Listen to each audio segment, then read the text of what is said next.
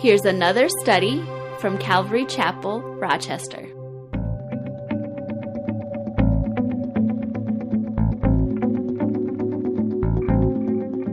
Jesus, shortly, in fact, I think it might have been even the night that he was betrayed or the night that he was crucified, he spoke to his disciples. In the book of John really records it.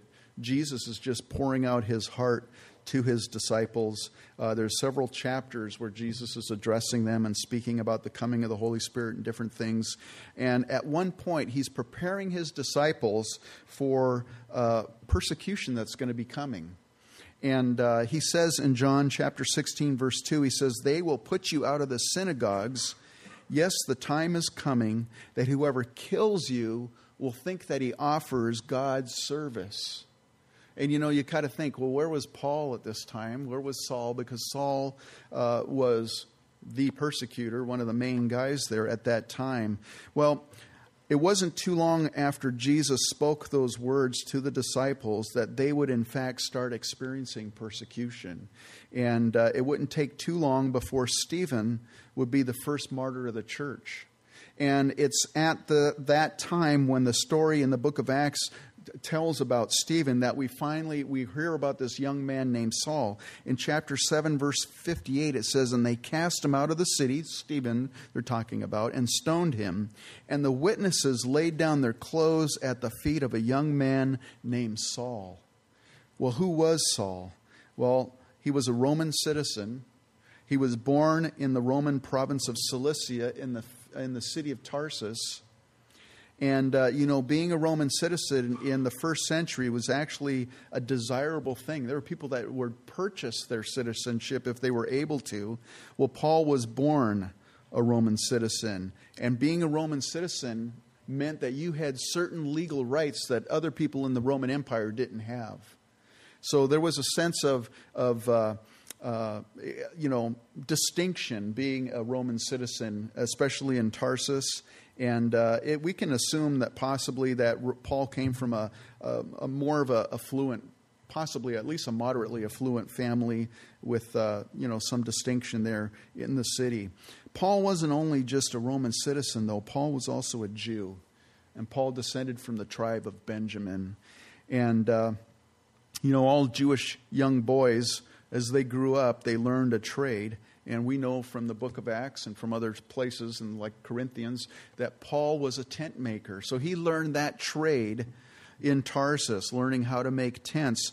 But it's interesting, and the reason why I say we think that Paul's father or his family must have been moderately affluent or something, is because Paul's father evidently had higher hopes for Paul than that it would just be a tent maker. Because as a young man, Paul was sent to Jerusalem to study under Gamaliel. It would be like you and I wanting some real high hopes for our kids to send them to Yale or to Harvard to get this fantastic education.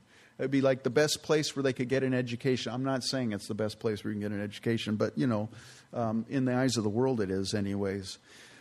And so Paul's father evidently sent Paul to Jerusalem as a young man to study under Gamaliel. Gamaliel was a very well-known rabbi. He was very highly respected.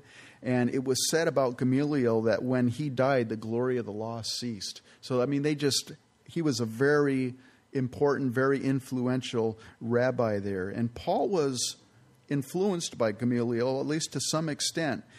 His education and his exposure to Gamaliel had an impact on Paul because not only was Paul a tent maker by trade, but Paul became a Pharisee. And Paul didn't just become a Pharisee, because there were a lot of Pharisees in those days. Paul was a very good Pharisee. He was blameless according to their standards. Not only was he a good Pharisee, but he was a very devout Pharisee. As you study the life of Paul, he did everything full on. He wasn't he didn't do anything halfway. He poured himself into whatever he did. And he even describes his life as a Pharisee. He says, "I advanced in Judaism beyond many of my contemporaries in my own nation, being more exceedingly zealous for the traditions of my fathers." As a very zealous Pharisee, Paul wanted to keep Judaism free from, as a Pharisee, I say, did I say heresy? Pharisee. Anyways, as a very zealous Pharisee, Paul wanted to keep Judaism free from heresy. There we go. I'm kind of rhyming there. In fact, he says, I persecuted the church of God beyond measure and tried to destroy it. So he saw Christianity as a threat to Judaism.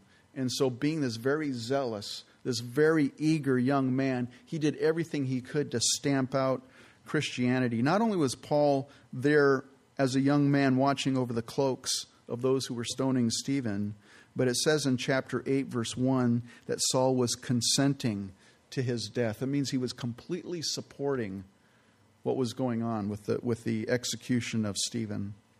And it continues there in chapter 8. So I'm picking it up here in chapter 8, verse 1. And it says, at that time a great persecution arose against the church which was at Jerusalem. And they were all scattered throughout the regions of Judea and Samaria except the apostles. And devout men carried Stephen to his burial and made great lamentation over him. As for Saul, he made havoc of the church, entering every house and dragging off men and women, committing them to prison. So here he is. He's getting anybody he can that's a follower of the way, the follower of Jesus of Nazareth, and dragging them off to prison. Then we skip down to chapter 9, verse 1. And it says, then Saul, still breathing threats and murder against the disciples of the Lord, went to the high priest. You know, that word where it says he was breathing threats. The picture breathing threats is to be like taking a big gasp of air and, trying to hold it. And at some point, it's like you can't hold it. Your lungs feel like they're going to burst. You just got to explode that air out of your chest. And that's that pent-up anger that Paul had. He was so full of just wanting to stamp out Christianity that he was about ready to explode with threats and murder. In fact, he describes the way he felt in Acts 26, verse 11. He says, I punished them often in every synagogue and compelled them to blaspheme, and being exceedingly enraged against them, I persecuted them even to foreign cities. Exceedingly enraged. That word means to act as a maniac. I mean, like a madman. That's how Paul was. He was mad or furious. We might, in our vernacular today, might say, man, that guy is way over the top. I mean, he's gone postal, That's the way Paul was towards Christianity. And so he went to the high priest there in chapter 9, verse 1, and asked letters from him to the synagogues of Damascus, so that if he found any who were of the way, this is what they called Christianity at the time, of the way, whether men or women, he might bring them bound to Jerusalem. As he journeyed, he came near Damascus, and suddenly a light shone around him from heaven. Then he fell to the ground and heard a voice saying to him, Saul, Saul, why are you persecuting me? And there in verse 5, Paul said, who are you, Lord? Paul genuinely did not know the voice that he was hearing. He couldn't see anything. He was blinded by light, and all he heard was a voice speaking. Was it God speaking to him? Was it an angel? He didn't recognize the voice of his Savior. And so he says, who are you, Lord? Now that's a very polite way to say, can you imagine all of a sudden a blinding flash of light and you hear this voice from heaven speaking to you? You don't know if it's God. You don't know what's going on. And so you just say, who are you, Lord? It's a very respectful way to address whoever, something's greater than you, speaking to you. And so that's the way Paul responded. Who are you, Lord? Then the Lord said, I am Jesus, whom you are persecuting. It's hard for you to kick against the goads. Most of you know what a goad is if you've studied this passage of Scripture before. It's a sharp stick with a very pointed end on it. Plowmen used it to get their oxen moving. And so you would jab it into the ox, and the ox would, start moving. You can get them to plod them along. And if an ox kicked against that stick, against that goad, man, it would cause pain and suffering. And it meant basically, to kick against the goads meant you were offering vain and rash resistance. You were actually just hurting yourself. Well, God was using circumstances in Paul's life to bring him to the point of brokenness and surrender. Remember, he was there standing there when Stephen was stoned. So he probably also heard Stephen's testimony. And I can just imagine during that time, God is trying to get a hold of Paul's heart, trying to turn his heart, trying to convict him of his sin and to get him to put his trust in Jesus. And Paul is kicking against it. He's resisting it, and it's hurting him.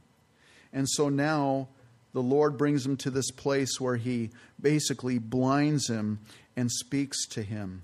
Moments before that occurred, Paul had been on a mission.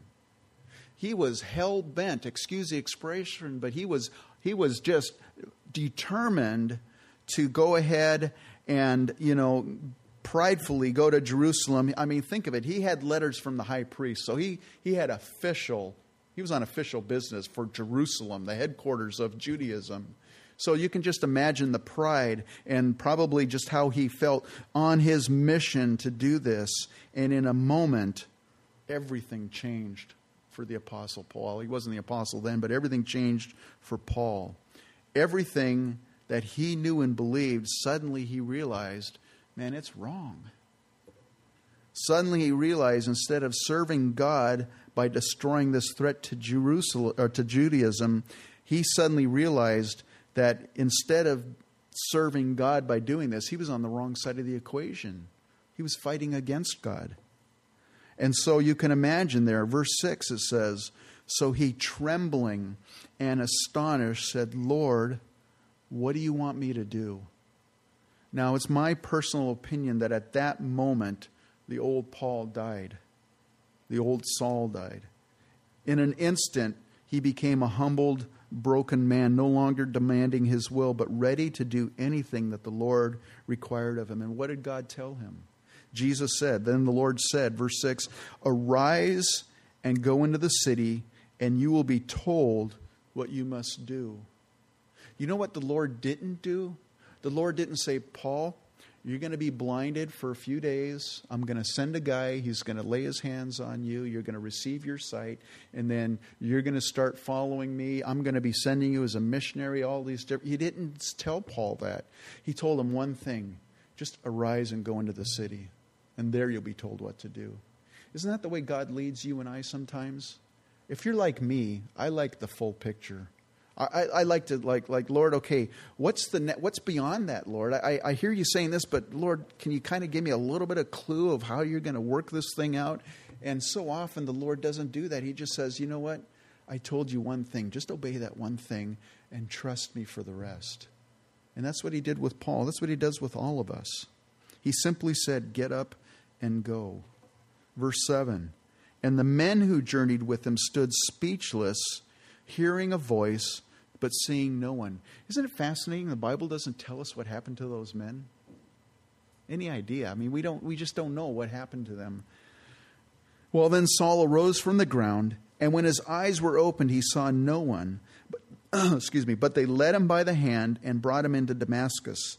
And he was 3 days without sight, and neither ate nor drank. Now, during those 3 days, Paul's sitting there in total darkness. He can't see anything. The last thing he saw was that blinding light. So for 3 days, he has nothing to distract his eyesight anyways. And although he was physically blind during those 3 days, during that same time, he was now starting to gain spiritual sight. And the reason why is because we read in verse 11 that Paul spent that time praying. 3 days and 3 nights. You know what? There was another man in the Bible who spent 3 days in total darkness without food or drink, who also spent those 3 days praying. Anybody know who that might be? It was Jonah. Jonah the prophet. Jonah was in the belly of a great fish for 3 days and 3 nights with no food or drink, and he spent that time praying as well. You know, like Paul, Jonah was going his own direction away from God's will. And like Paul, God got a hold of Jonah and got a hold of his attention. In fact, Paul, we don't have the prayers of Paul for those 3 days recorded in the Scriptures, but we do have Jonah's prayer. In Jonah's prayer, in Jonah 2, verse 1, it says, "Then Jonah prayed to the Lord his God from the fish's belly and said, I cried out to the Lord because of my affliction, and he answered me. Out of the belly of Sheol I cried, and you heard my voice." There's a psalm. In fact, we used to sing it as a worship song here a number of years ago, but I love this psalm, Psalm 40, verse 1. It says, "I waited patiently for the Lord, and he inclined to me and heard my cry." You know, when you and I pray to the Lord, you know, it says he inclines. You know what that means? It means he goes like this. He leans over to listen carefully to your prayers. He did that to Jonah in the whale. He did that to Paul in his darkness, and he'll do that to you and I as well. That psalm continues. It says, "He also brought me up out of a horrible pit, out of the miry clay, and set my feet upon a rock and established my steps."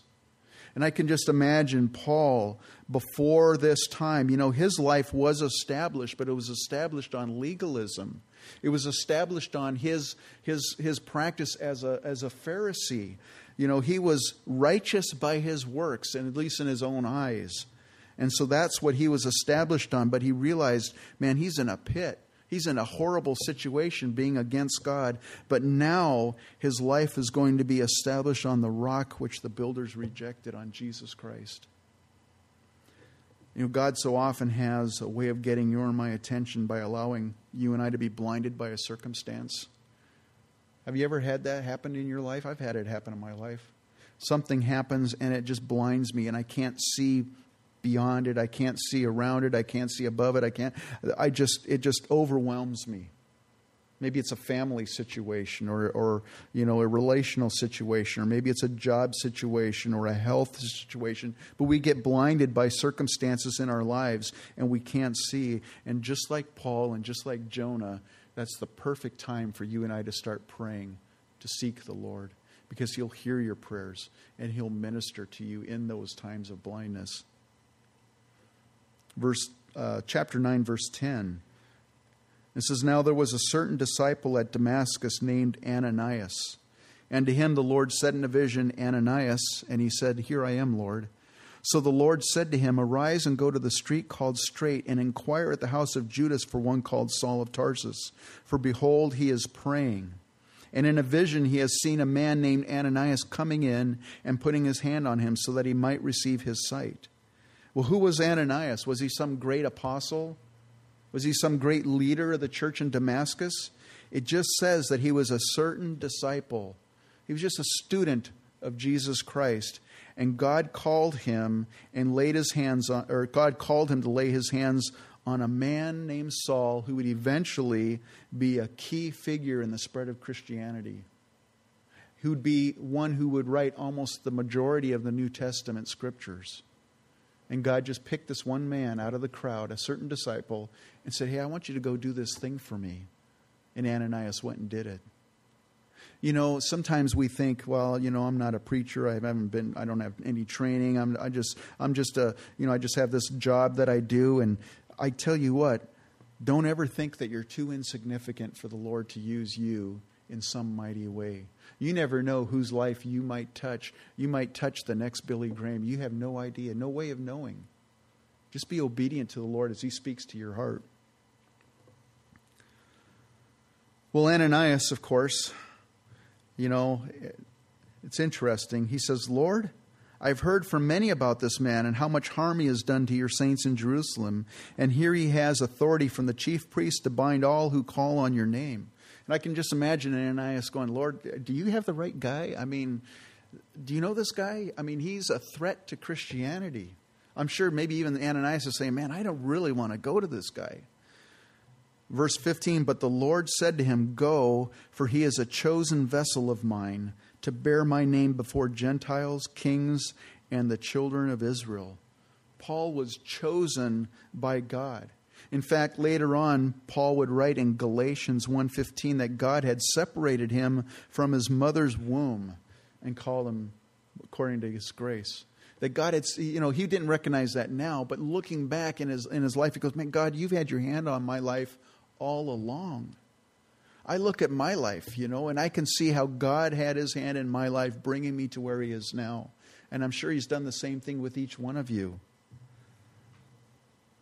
Jesus, as he's speaking to his disciples in John 15, verse 16, he says, "You did not choose me, but I chose you and appointed you that you should go and bear fruit, and that your fruit should remain, that whatever you ask the Father in my name, he may give you."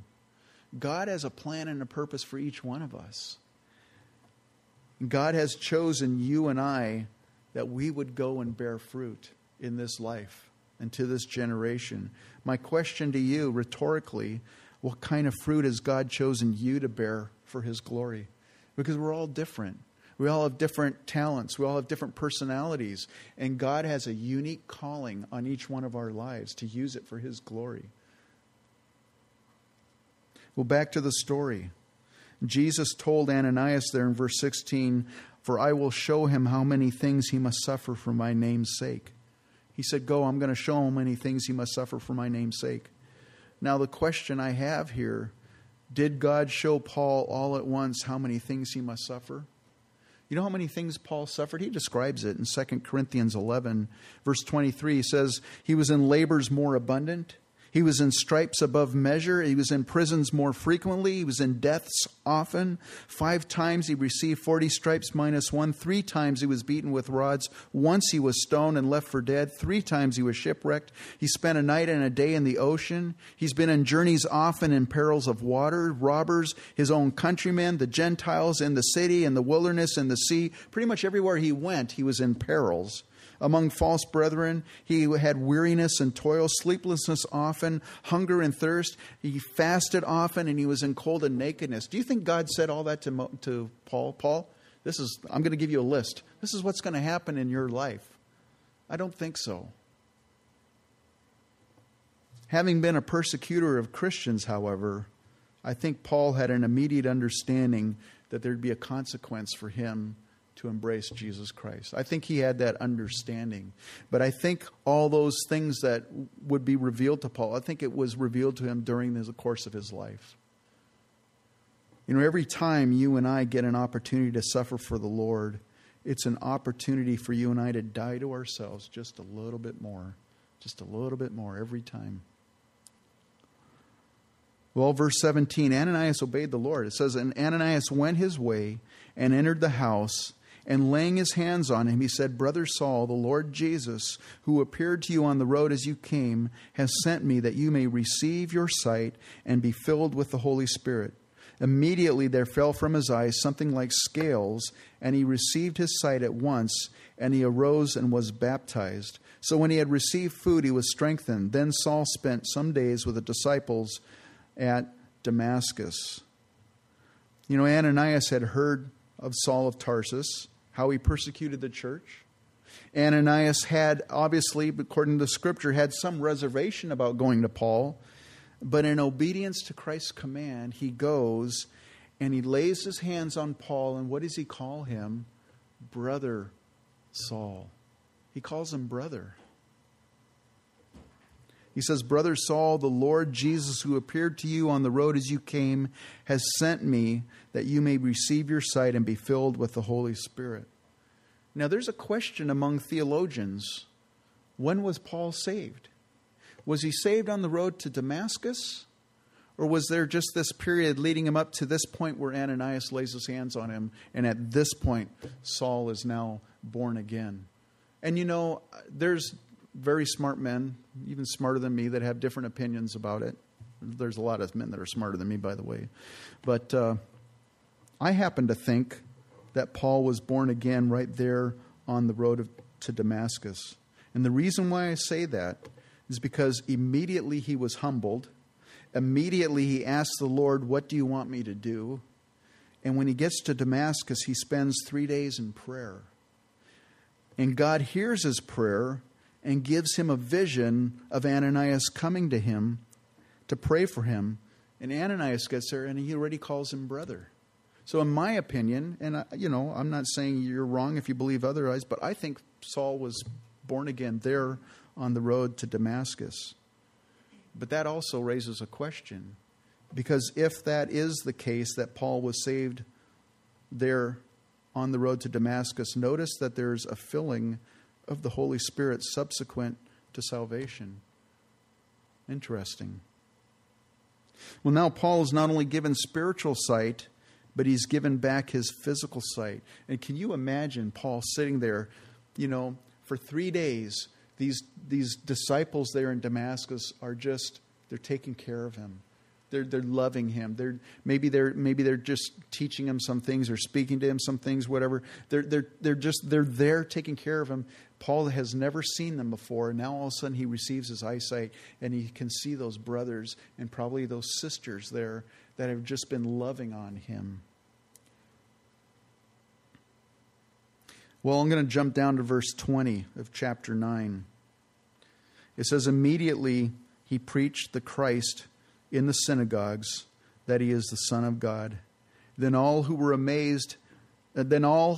heard were amazed and said, is this not he who destroyed those who call on his name in Jerusalem? And he has come here for that purpose, so that he might bring them bound to the chief priests? Now it's interesting. At this point in the Scriptures, approximately at this point in the Scriptures, according to Galatians chapter 1, verse 17, at some point now, Paul leaves Damascus for about 3.5 years. And where did he go? He went to the deserts of Arabia. What did he do there? Scriptures does not tell us. Paul does not tell us. He just says, for 3.5 years I went to Arabia. What did he do there? Well, we can only speculate. Were there synagogues out there somewhere and he preached in the synagogues? Did he take Old Testament Scripture with him and for 3.5 years just pour himself into Scriptures, finding out if Jesus was, where the Old Testament pointed to Jesus, that he studied for 3.5 years? Again, we don't know. But all that we do know is when he returned, he was spiritually stronger. That right away reminds me of another man in the Old Testament. He set out to do God's will in the very beginning, and he wasn't very successful at it. And God sent him out to a desert, and that was Moses. God sent him out to the backside of a wilderness, and he spent 40 years there where God was just doing a work in his life and preparing him. And when he returned, God was able to use him mightily. And so that period in the desert, whatever was going on for Paul, God was preparing him to become much more effective for his ministry. Verse 22, but Saul increased all the more in strength and confounded the Jews who dwelt in Damascus, proving that Jesus is the Christ. Paul evidently had such convincing arguments and proofs that Jesus is the Christ that the Jews that were there, the Pharisees, they couldn't resist. They couldn't argue against it. They were like losing the argument or losing the debate. And evidently, it got to the point where they started feeling threatened by Paul. And so now they want to persecute Paul. Verse 23, now after many days were passed, the Jews plotted to kill him. But their plot became known to Saul, and they watched the gates day and night to kill him. Then the disciples took him by night and let him down through the wall in a large basket. Can you imagine? Here's Paul, who on his way to Damascus in the beginning, 3.5 years earlier, prideful. He had a letter from the high priest. I mean, he was on a mission. He was going to accomplish all this stuff, and now he leaves Damascus under the cover of night, hidden in a basket. Can you imagine how humbling that would have been for the great apostle Paul, the great Pharisee Saul? Verse 26, and when Saul had come to Jerusalem, he tried to join the disciples, but they were all afraid of him and did not believe that he was a disciple. But Barnabas took him and brought him to the apostles, and he declared to them how he had seen the Lord on the road and that he had spoken to him, and how he had preached boldly at Damascus in the name of Jesus. So he was going with them at Jerusalem, coming in and going out. So Paul gets to Jerusalem, and the last thing they remembered was that he's the zealous, over-the-top guy that wants to kill Christians. I mean, he's a madman. And now he supposedly is a disciple of the Lord. And those guys didn't want to have anything to do with him until Barnabas. Barnabas extends the right hand of fellowship to this guy that nobody else trusts, that nobody else wants to stand around, to this guy named Saul.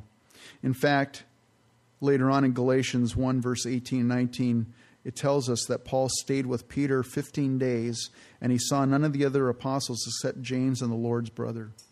Can you imagine Paul? He already feels guilty for all the things that he's done.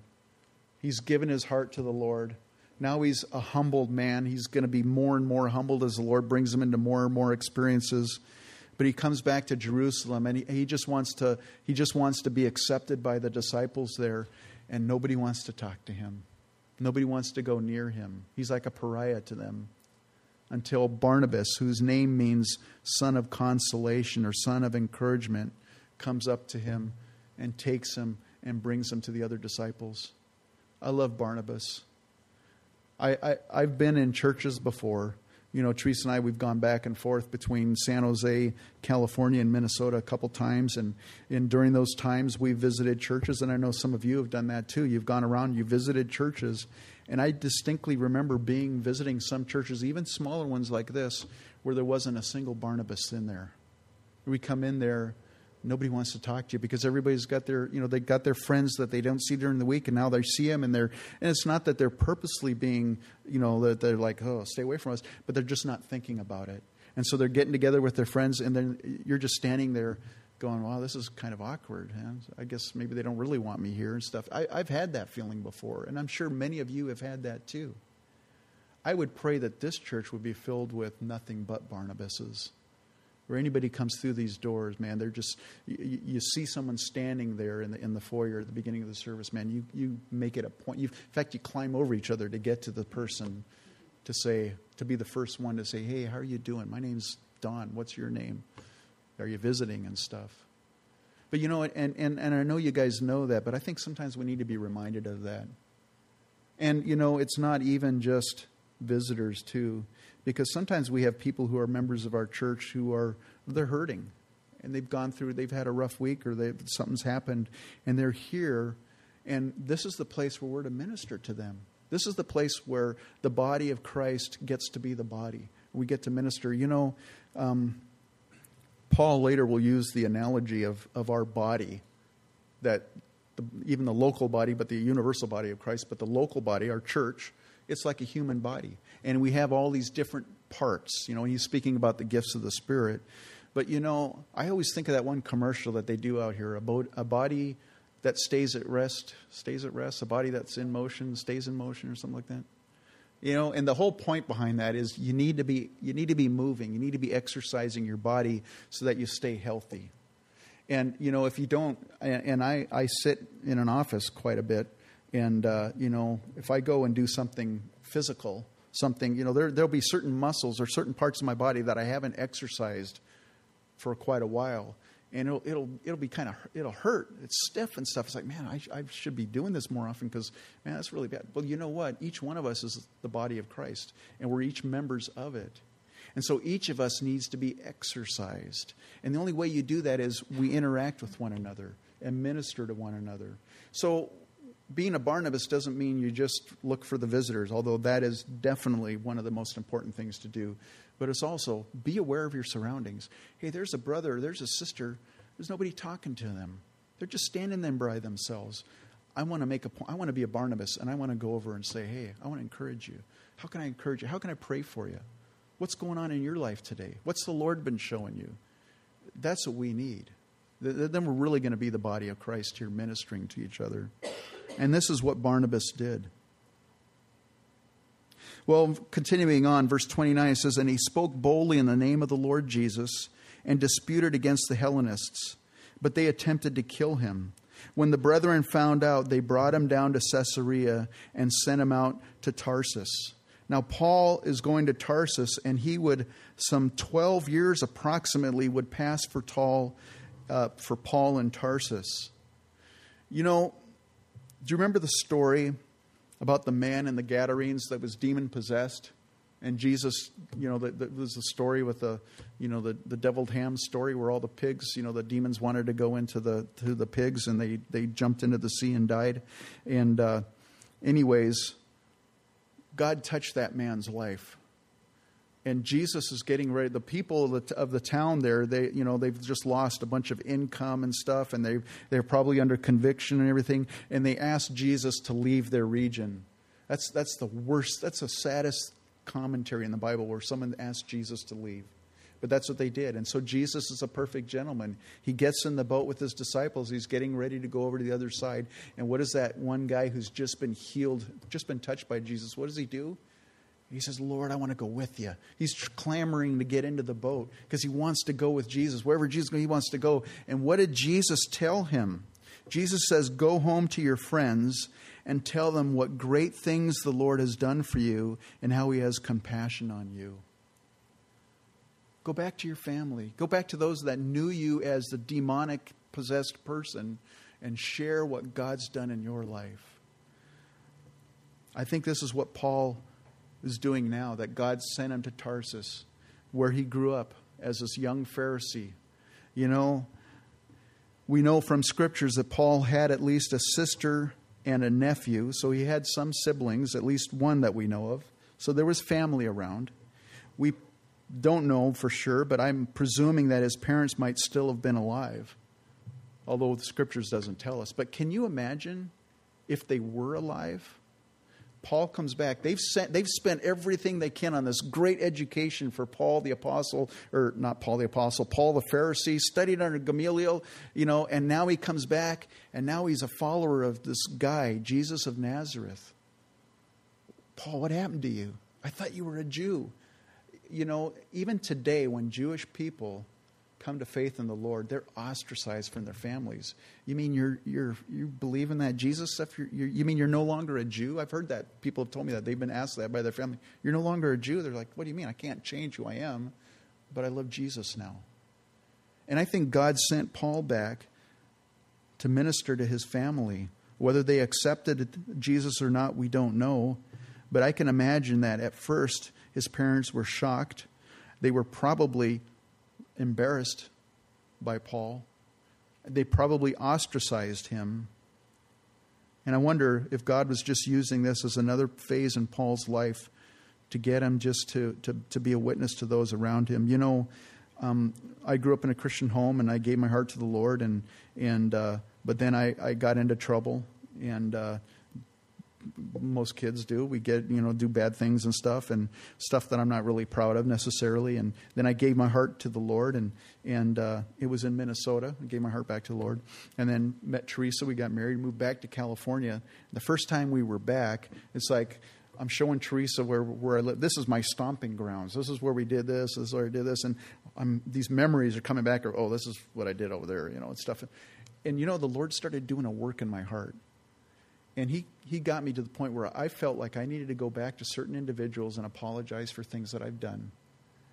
And go back and basically be a witness to these people that the last time they had known me, I wasn't a very good person. It was a very humbling, it was a very frightening thing. I think Teresa probably thought, man, this guy's nuts. What is he doing that for? I literally would knock on doors. People would open the door and go, I don't know if you remember me, but I did this. And I would tell them, and it was just... And, it was just a period in my life. God was just doing this work in my life, and it's done now. I feel so much better. Sometimes we sin against people, and all we want to do, the easiest thing to do is just say, Lord Jesus, please forgive me. And the Bible says he's faithful and just. He'll forgive us.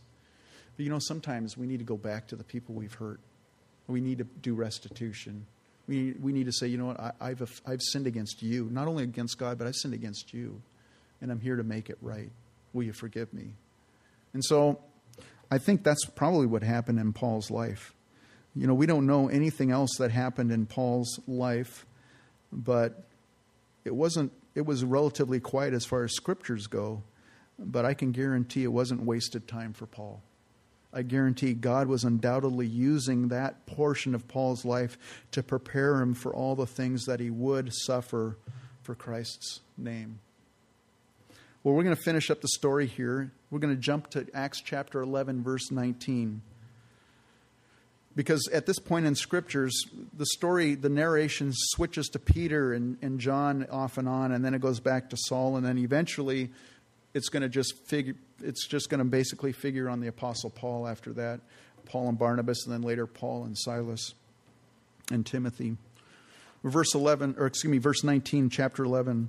Now those who were scattered after the persecution that arose over Stephen traveled as far as Phoenicia, Cyprus, and Antioch, preaching the word to no one but the Jews only. But some of them were men from Cyprus and Cyrene, who when they had come to Antioch spoke to the Hellenists, preaching the Lord Jesus. And the hand of the Lord was with them, and a great number believed and turned to the Lord. Then news of these things came to the ears of the church in Jerusalem, and they sent out to Barnabas to go as far as Antioch. And when he came and had seen the grace of God, he was glad and encouraged them all with purpose of heart that they should continue with the Lord. For he was a good man, full of the Holy Spirit and of faith, and a great many people were added to the Lord. So here's these people getting saved up in Antioch. And the church in Jerusalem saying, man, all these people are getting saved. Let's send Barnabas up to find out, make sure there's nothing kooky going on, Let's get the scoop. And so they send Barnabas up. He sees everything that's going on. It's like, this is awesome. Wow, the Lord's really doing a work. And then what did he do? It says, then Barnabas departed for Tarsus to seek Saul. And when he had found him, he brought him to Antioch. When it says that Barnabas departed for Tarsus to seek Saul, that word seek, it doesn't mean that he just like, okay, I'm going to go. It means he searched diligently for Paul. He was on a mission at that point to find Paul. Nobody knew where he was. All they knew is that he had gone to Tarsus.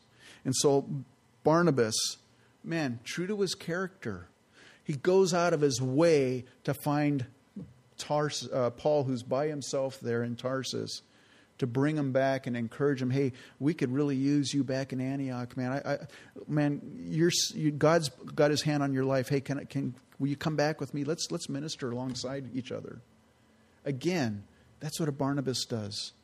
They look for the potential in people, and they try to encourage people in the things of the Lord. And man, if there's anything that you take out of this message today, I would pray that each one of us here would go, Lord, show me how I can be more of a Barnabas here in Calvary Chapel, Rochester. How can I minister encouragement to my brothers and my sisters, to visitors that come through the door on Wednesday nights? Man, we're all creatures of habit, and we all like to sit in certain places, and sometimes I kind of mix it up, sit in different places. But you know what? Look for those that are by themselves. And go, man, I want to sit over there and I want to minister to that person. I want to just find out I want to encourage them. What it takes, it's not rocket science. All it takes is being aware of your surroundings. None of us want to exclude anybody. I know that. I know the hearts of us here. We all have good hearts in that regard. But sometimes we just don't think about it. We just don't realize, there's a person on the corner of my eye that's just by themselves. That's what a Barnabas goes, there's a person over there by themselves. I want to go minister to them. I can talk to these people later. I want to minister. And so, if anything, I would encourage you to do that. So, Paul goes with Barnabas evidently. And it says, so that was for a whole year they assembled with the church and taught a great many people. And the disciples were first called Christians in Antioch. And Paul and Barnabas, they serve alongside. They're not claiming glory. They're not trying to demand. They're just ministering alongside each other. And the church recognizes it, and the Holy Spirit sets apart Barnabas and Paul to go on their first missionary trip. And at that point, the church isn't like, what do you mean, Paul and Barnabas? Why are you calling them? It was obvious because Paul and Barnabas were ministering together side by side as a team. And so that's my prayer for us here today, that, again, my biggest prayer is that we would seek to be more like Barnabas, sons of encouragement and consolation among one another. Why don't you stand up and let's go, Lord, in prayer. Heavenly Father, thank you for this morning. Thank you for the reminder in Scripture, Lord. We've read about Barnabas before, Lord. We know, we've probably even heard this Bible study before, maybe many times. But, Lord, you remind us because sometimes we forget. And Lord, I just thank you for that reminder this morning. And I pray that we might be encouraged this morning, Lord, to be the body of Christ in the body here at Calvary Chapel. And so I thank you. Thank you for my brothers and sisters, Lord. I love each one of them. And I know that each one of them, no one is insignificant here in this body, Lord. You have a plan and a purpose for each one. And I pray that we, as Barnabas, would believe all things, Lord. That's agape love. We would believe all things. We would look for the best in people, and we would try to encourage them, Lord God. And so thank you for that reminder this morning. Lord, I pray your blessing upon your people, and it's in Jesus' name that we pray. Amen.